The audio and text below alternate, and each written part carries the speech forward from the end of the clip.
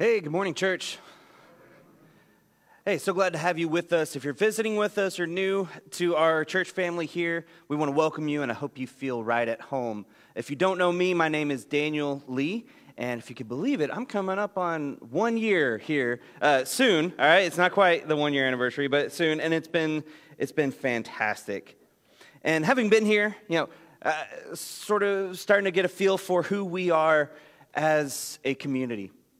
And like I said, last week, the elders and I have been kind of formulating and fleshing out a little bit more of our vision statement that you saw in that video right there. And so I wanted to take a couple weeks here right at the beginning of a new school year, right as we're getting back into the groove of things after a crazy summer for many of us. I wanted to take a couple weeks just to talk about who we are as a church. What drives us? What motivates us? What's our mission, our purpose, our passion? What are we here for? Okay, who are we? What makes us us? So if you are visiting, this I think is a perfect time to find out more about us as a church. Hey, but as we begin, if you are able and willing, would you please stand as we read this scripture this morning? And I'll read the words in white. Right at the end, you'll see some words in, I think it's kind of an orangish color, that I want us all to read together right at the end of this prayer. This is Paul writing to the church in Ephesus. He records 2 prayers. This is the second one of those, and it's amazing. So let's check this out together. Paul says, his intent was that now through the church, the manifold wisdom of God should be made known to the rulers and authorities in the heavenly realms, according to his eternal purpose that he accomplished in Christ Jesus our Lord. In him and through faith in him, we may approach God with freedom and confidence. I ask you, therefore, not to be discouraged because of my sufferings for you, which are your glory. For this reason, I kneel before the Father, from whom every family in heaven and on earth derives its name. I pray that out of his glorious riches, he may strengthen you with power through his Spirit in your inner being, so that Christ may dwell in your hearts through faith. And I pray that you, being rooted and established in love, may have power, together with all the Lord's holy people, to grasp how wide and long and high and deep is the love of Christ, and to know this love that surpasses knowledge, and that you may be filled to the measure of all the fullness of God. Let's read this together. Now to him who is able to do immeasurably more than all we ask or imagine, according to his power that is at work within us, to him be glory in the church and in Christ Jesus throughout all generations, forever and ever. Amen. You may be seated. Thank you.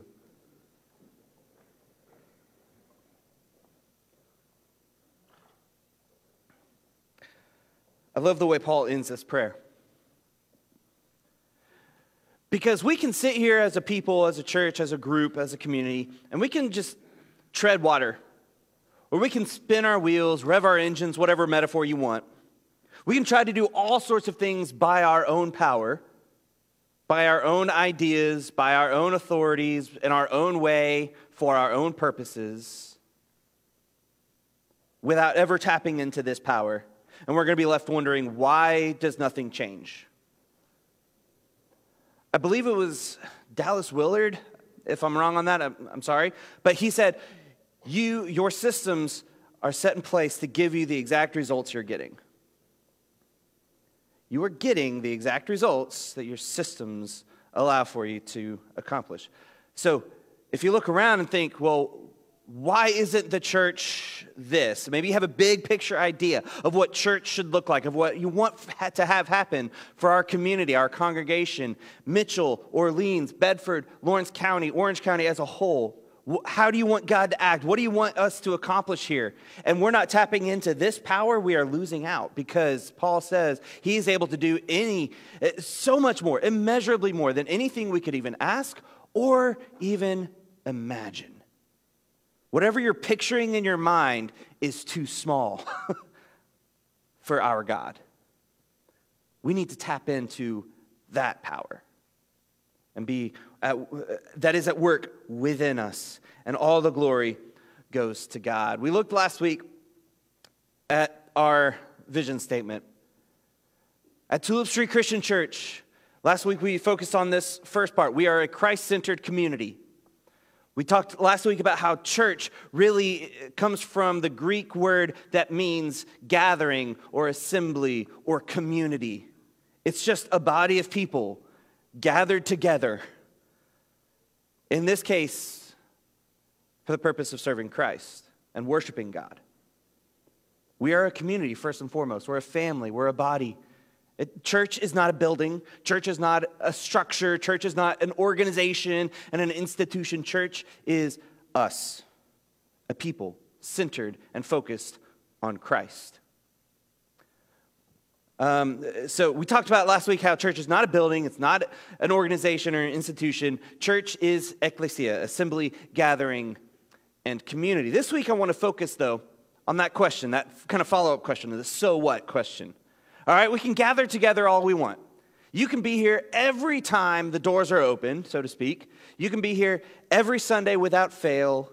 Or if you do miss a Sunday, you're watching online, or you're listening to the podcast, or you're watching on YouTube after the fact. Like, you can do all of that, but does it really matter? Does just showing up, is that enough? What is our purpose? What's our mission? What's our function? That's what I want to focus on today. And so as I'm drawing from some of these thinkers and speakers and authors and pastors that are way smarter than I am, C.S. Lewis has this to say about the church. He says, the church exists for nothing else but to draw men into Christ, to make them little Christs. That's what the word Christian means, little Christs.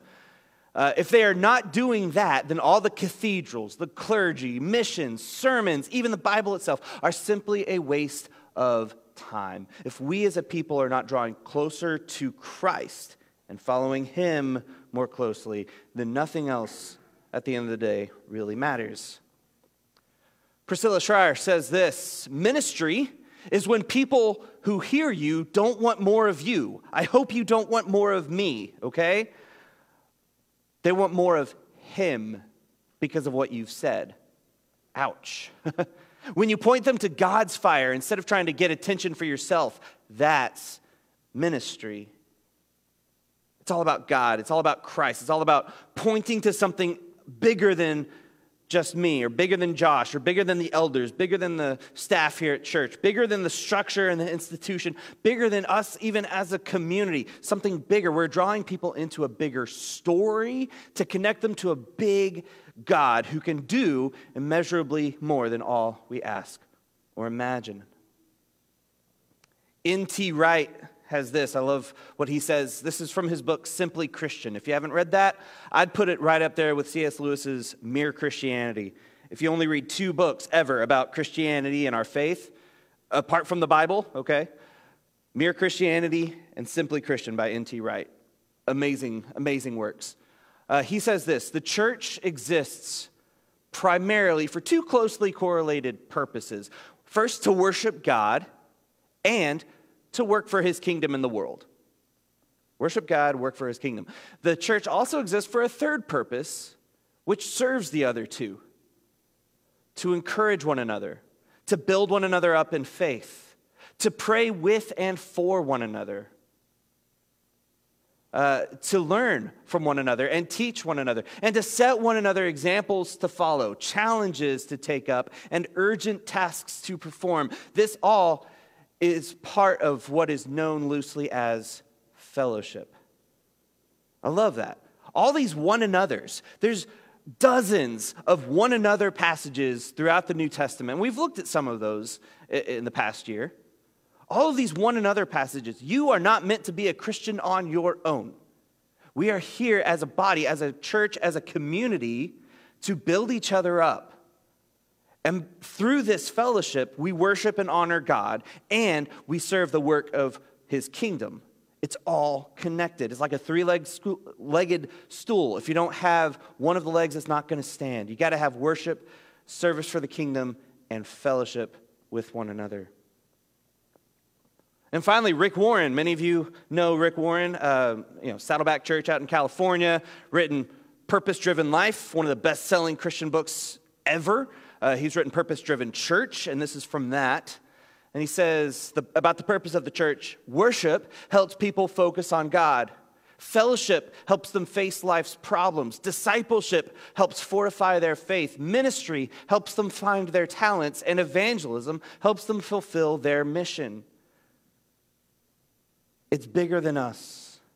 It's about worship, fellowship, discipleship, ministry, evangelism. All of this goes into church. If you equate church with just what happens here in this room for an hour to an hour and 15 minutes, depending on how long the preacher goes, on a Sunday morning, that is so small. That is so small. 1 hour out of your week, what happens the other 167 hours? Are we accomplishing this task? Are we living up to the purpose of this church? So we know when we recognize that we are a Christ-centered community. But there's more. Here's what we want to accomplish. We are helping everyone experience a life worth living as we know God, find freedom, discover purpose, and make a difference. We spent many hours as our leadership team with our elders and myself and Josh discussing what we want for our community, what we want for our church members, what we want for Mitchell and Orleans and Bedford and the surrounding areas, what we want for the people that are part of this church and those that we come in contact with. And it basically boiled down to, we want them to experience a life worth living. Because there's so many messages out there. Everyone's trying to sell you a lifestyle, okay? Advertisements on TV or YouTube or billboards or wherever you find your advertisements, they're not just selling you a product, they're selling you a lifestyle. Coca-Cola always has happy, fit people in their commercials. Have you noticed that? They're selling you a lifestyle. If you drink Coke, you will be happier and have more fun. We're trying to sell you, all these people are trying to sell you a lifestyle. Everyone's trying to pull you one way or the other to sell you something. We're not trying to sell you something. We're trying to plug you in to the ultimate experience of what a fulfilling, abundant life can be. Life worth living. So we're going to talk about that some more today. And as we were doing research into what vision statements and mission statements should involve, it basically boiled down to the fact that every word has to mean something. You don't want a bunch of filler in a vision statement, all right? You don't want to have a whole paragraph.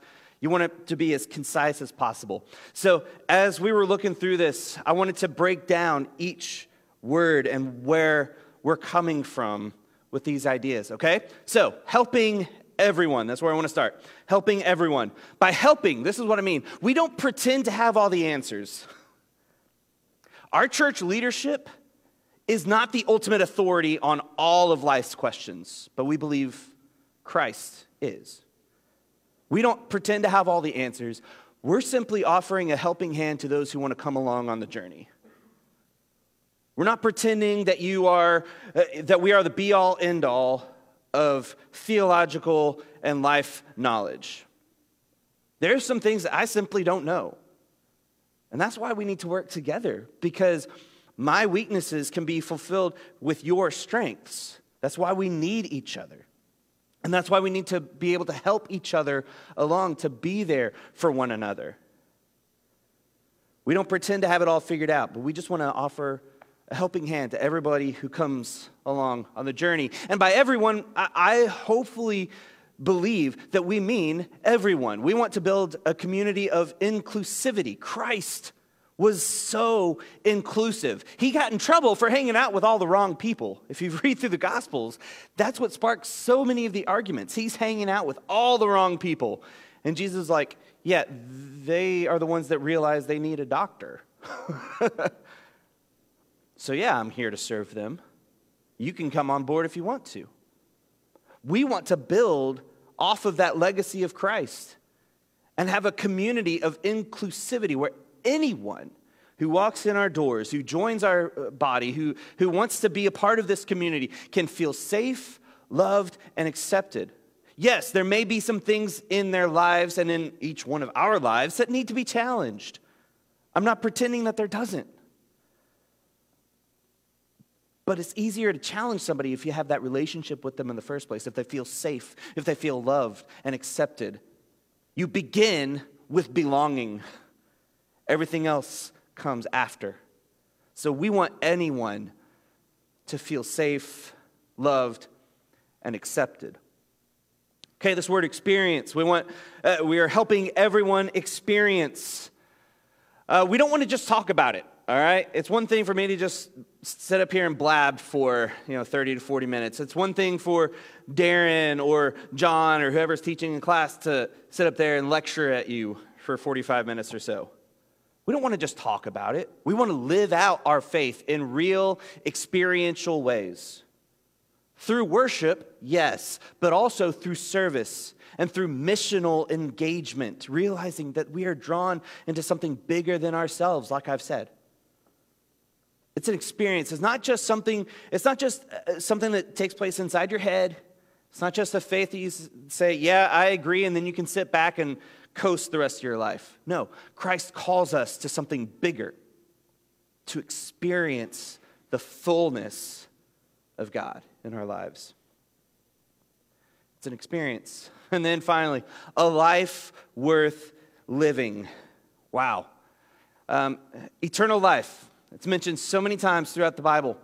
And every time, I guarantee you, or just about every time, eternal life is a promise for the future and a reality now. We don't want to just stop at mere belief, but we want to strive to live out our faith in our daily lives as we follow Christ. If Christ isn't changing your life, then what's the point? If we aren't drawing closer to Christ, then what's the point? If we aren't drawing deeper into God, then what's the point of it all? We want everybody to experience a life, but a life worth living. Jesus says in John, I believe it's chapter 8, he says, I've come that they may have life and have it to the fullest, or have abundant life. Jesus came so we might have abundant life. We believe a life lived for Christ is the best kind of life for everyone. Does that mean everybody has to live the exact same lifestyle? No. We talked last week about how the goal is unity, not uniformity. God is glorified in our differences and in the variety of people that come into his community. How we can all work together to build each other up and to live that abundant life. Loneliness is one of the strongest epidemics right now. Yeah, we had the pandemic of COVID-19, and that made the other ongoing pandemic even worse, the pandemic of loneliness. In fact, Great Britain even started up a ministry of fellowship, a minister of loneliness to tackle the loneliness problem in the UK. And if it's happening in the UK, I know it's happening here. We are more connected to each other through our devices and through social media and all this stuff than ever before, but we are also lonelier and less fulfilled than ever before. And in following Christ, not only do you get the guarantee of eternal life to come, but you get to experience abundant life in fellowship with like-minded people with the same goal here and now. So, we want everyone to experience a life worth living. So what does that look like? What does that look like? The last few things there in our vision statement is nothing new to many of you who have been here for a while. Know God, find freedom, discover purpose, and make a difference. That is what we believe a life worth living looks like. And it starts with knowing God. And by God, I mean the Godhead. I will say that. God the Father, God the Son, God the Holy Spirit. Okay? Drawing closer to God, the creator of it all, the Father of all mankind.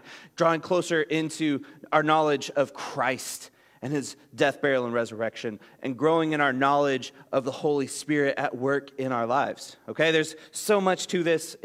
Each one of these could take its own sermon series, but I'll try to keep it somewhat brief. It starts by knowing God. And here's the cool thing. God has made himself knowable.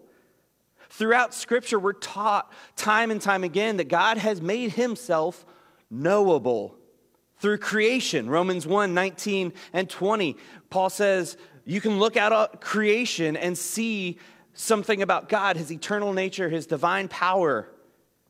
But he's not visible to us, but we can see and know something about him through what he has made. We can look out at creation, at the stars, at the mountains, at Spring Mill State Park, and just know there was something divine behind all of this. He's made himself known through his word. Psalm 19, 7 through 11. Psalm 19 is one of my favorite psalms that we didn't get to over the summer. Maybe next summer, we'll see. But it talks about how the laws of the Lord are perfect, reviving the soul. It talks about how much we can know and draw into our relationship with God through his word, through his law, through his decrees, through what he has made known to us. And finally, he's made himself knowable ultimately through his son, Christ Jesus. Paul goes on this amazing hymn exalting Christ in Colossians chapter 1. It's absolutely beautiful how all the fullness of God dwells in Christ. And Christ is the creator and sustainer of it all. We can know God through Christ. I love what Paul says here. In Acts chapter 17, he's talking to this group of philosophers and politicians and leaders in the big city of Athens, Greece. And he's at what's called the Areopagus, or Mars Hill, as some of you may know it. And he says this to that group collected there. He says, from one man, he, God, has made every nationality to live over the whole earth and has determined their appointed times and the boundaries where they live. I love this part. He did this so that they might seek God, and perhaps they might reach out and find him, though he is not far from each one of us. He's not far. He wants to be known. He wants to be found. He has put that desire into our hearts to seek after him. And so many times, you see this all throughout our communities, all across the nation. People have that desire for something bigger, for something deeper. And they try to meet that need through so many other sources, through so many other places and things that will just let them down ultimately. Because nothing can satisfy that quite like our search for God. Let's see. Next one. Philippians 3, 10 and 11.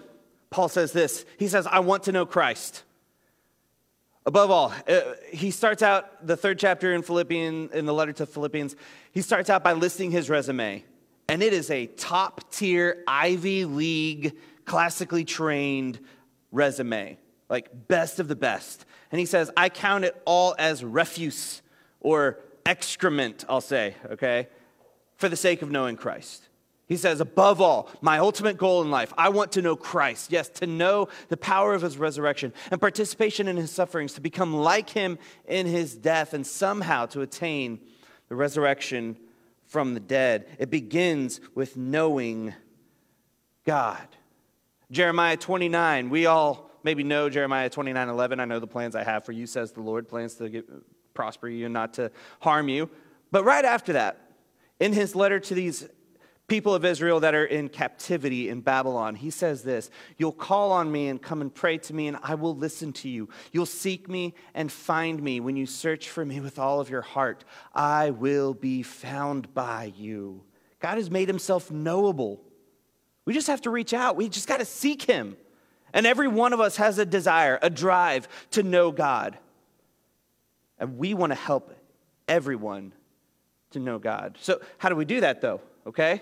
If I had a little soapbox, I'd put it right here and I'd stand on it, but I don't. So just pretend, right? Every small church I've been a part of, and I've only been employed with, smaller churches, has struggled time and time again to get people to teach our children. And that hurts my heart. Not only because I have said children, but because, as I mentioned last week, we are part of an unbroken chain of faith that stretches back literally thousands of years. Somebody taught you about Jesus, and somebody taught that person about Jesus, and somebody taught that person about Jesus, and if at any point along the chain somebody had said, no, I don't feel like it, that chain would be broken and you might not be here. Researchers have said, and I believe it, we are one generation away from a faithless nation. We are one generation away. I'm not saying this to guilt or shame any of you into joining our children's ministry. But maybe if that's what it takes, maybe you need a wake-up call. You saw all those kids go back earlier. We need more of you to step up and be involved.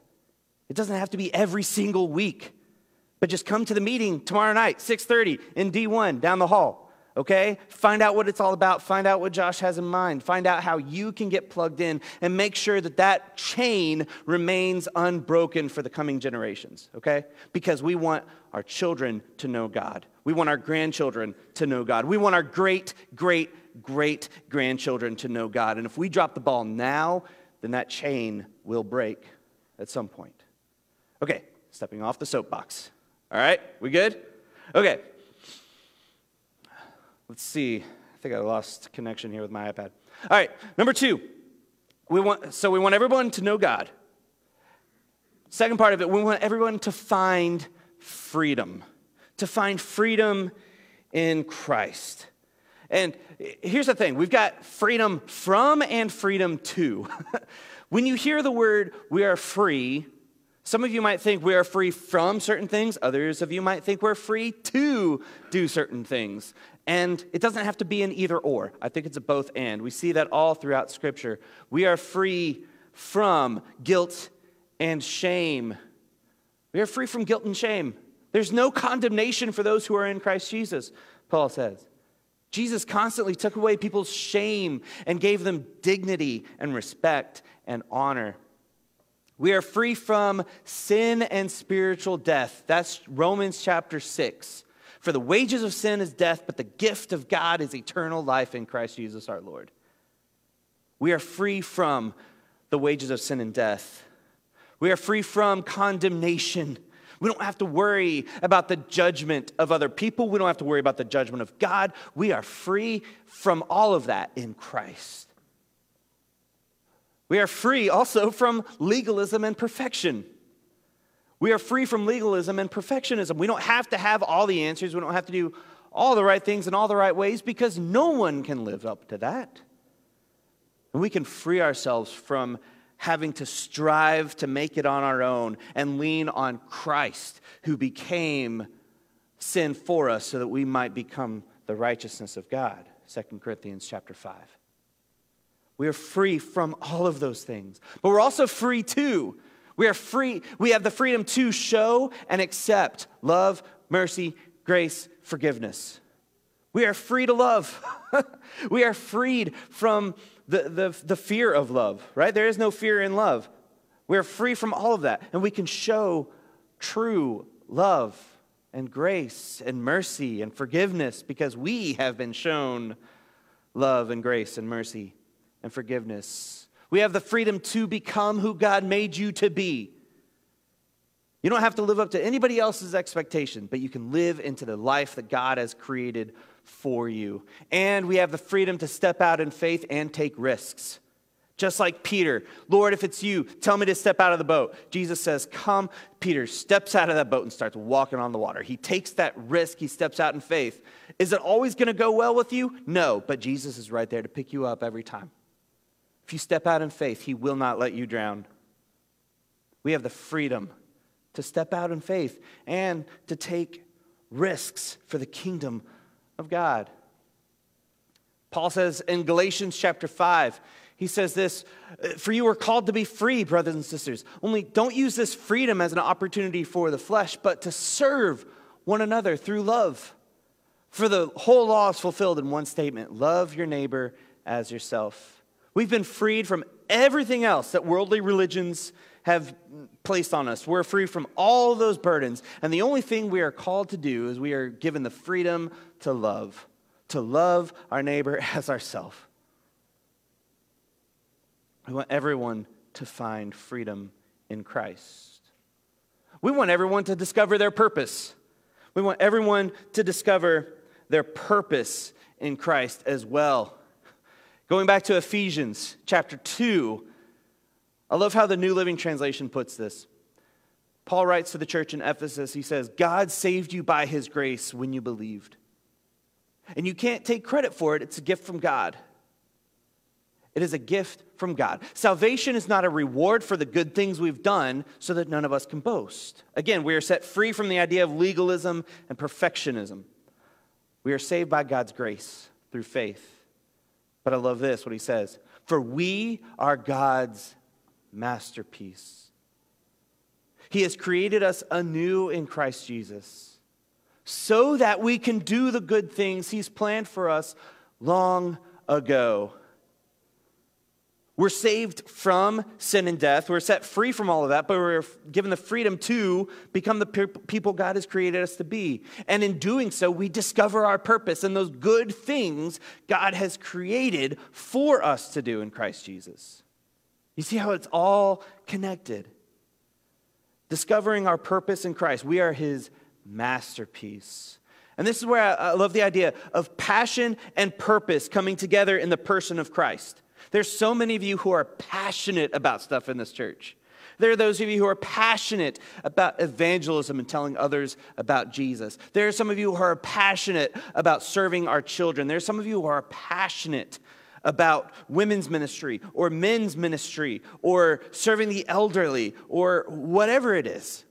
You are passionate about stuff. And when you combine that passion with ultimate purpose for the kingdom in the person of Christ, that is where you start to build that fire inside you. That's where you start to be running on all cylinders for the kingdom of God. And that is fun and exciting to see.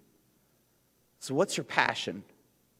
How can we connect you to a purpose in the person of Christ? And then finally, kind of bringing it all together, we want everyone to be able to make a difference. To make a difference. This was quoted earlier in our communion talk. Thanks. Thanks, Joe. Matthew chapter 5, verses 13 through 16. Jesus says in his famous Sermon on the Mount, he says, you are the salt of the earth. But if salt loses its saltiness, how can it be made salty again? It's no longer good for anything except to be thrown out and trampled underfoot. You are the light of the world. A town built on a hill can't be hidden. Neither do people light a lamp and put it under a bowl. Hide it under a bushel. No, I'm going to let it shine. Right? We all sang that song as a kid, maybe. Instead, they put it on a stand and it gives light to everyone in the house. In the same way, let your light shine before others that they may see your good deeds and glorify your Father in heaven. We are called to this thing called church to make a difference. The church does not exist for its own benefit, but for the benefit of those who are not members. We exist for the benefit of the community of Mitchell or Orleans or Bedford or wherever you're from. We are here for the benefit of others, to make a difference, to make an impact, to leave a legacy behind.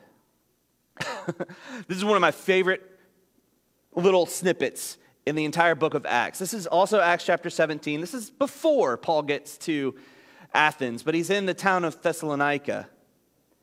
And the officials of Thessalonica come, and they're hunting Paul and Silas and his buddies down, and they're being holed up and hidden by this guy named Jason, who's part of this church group in Thessalonica.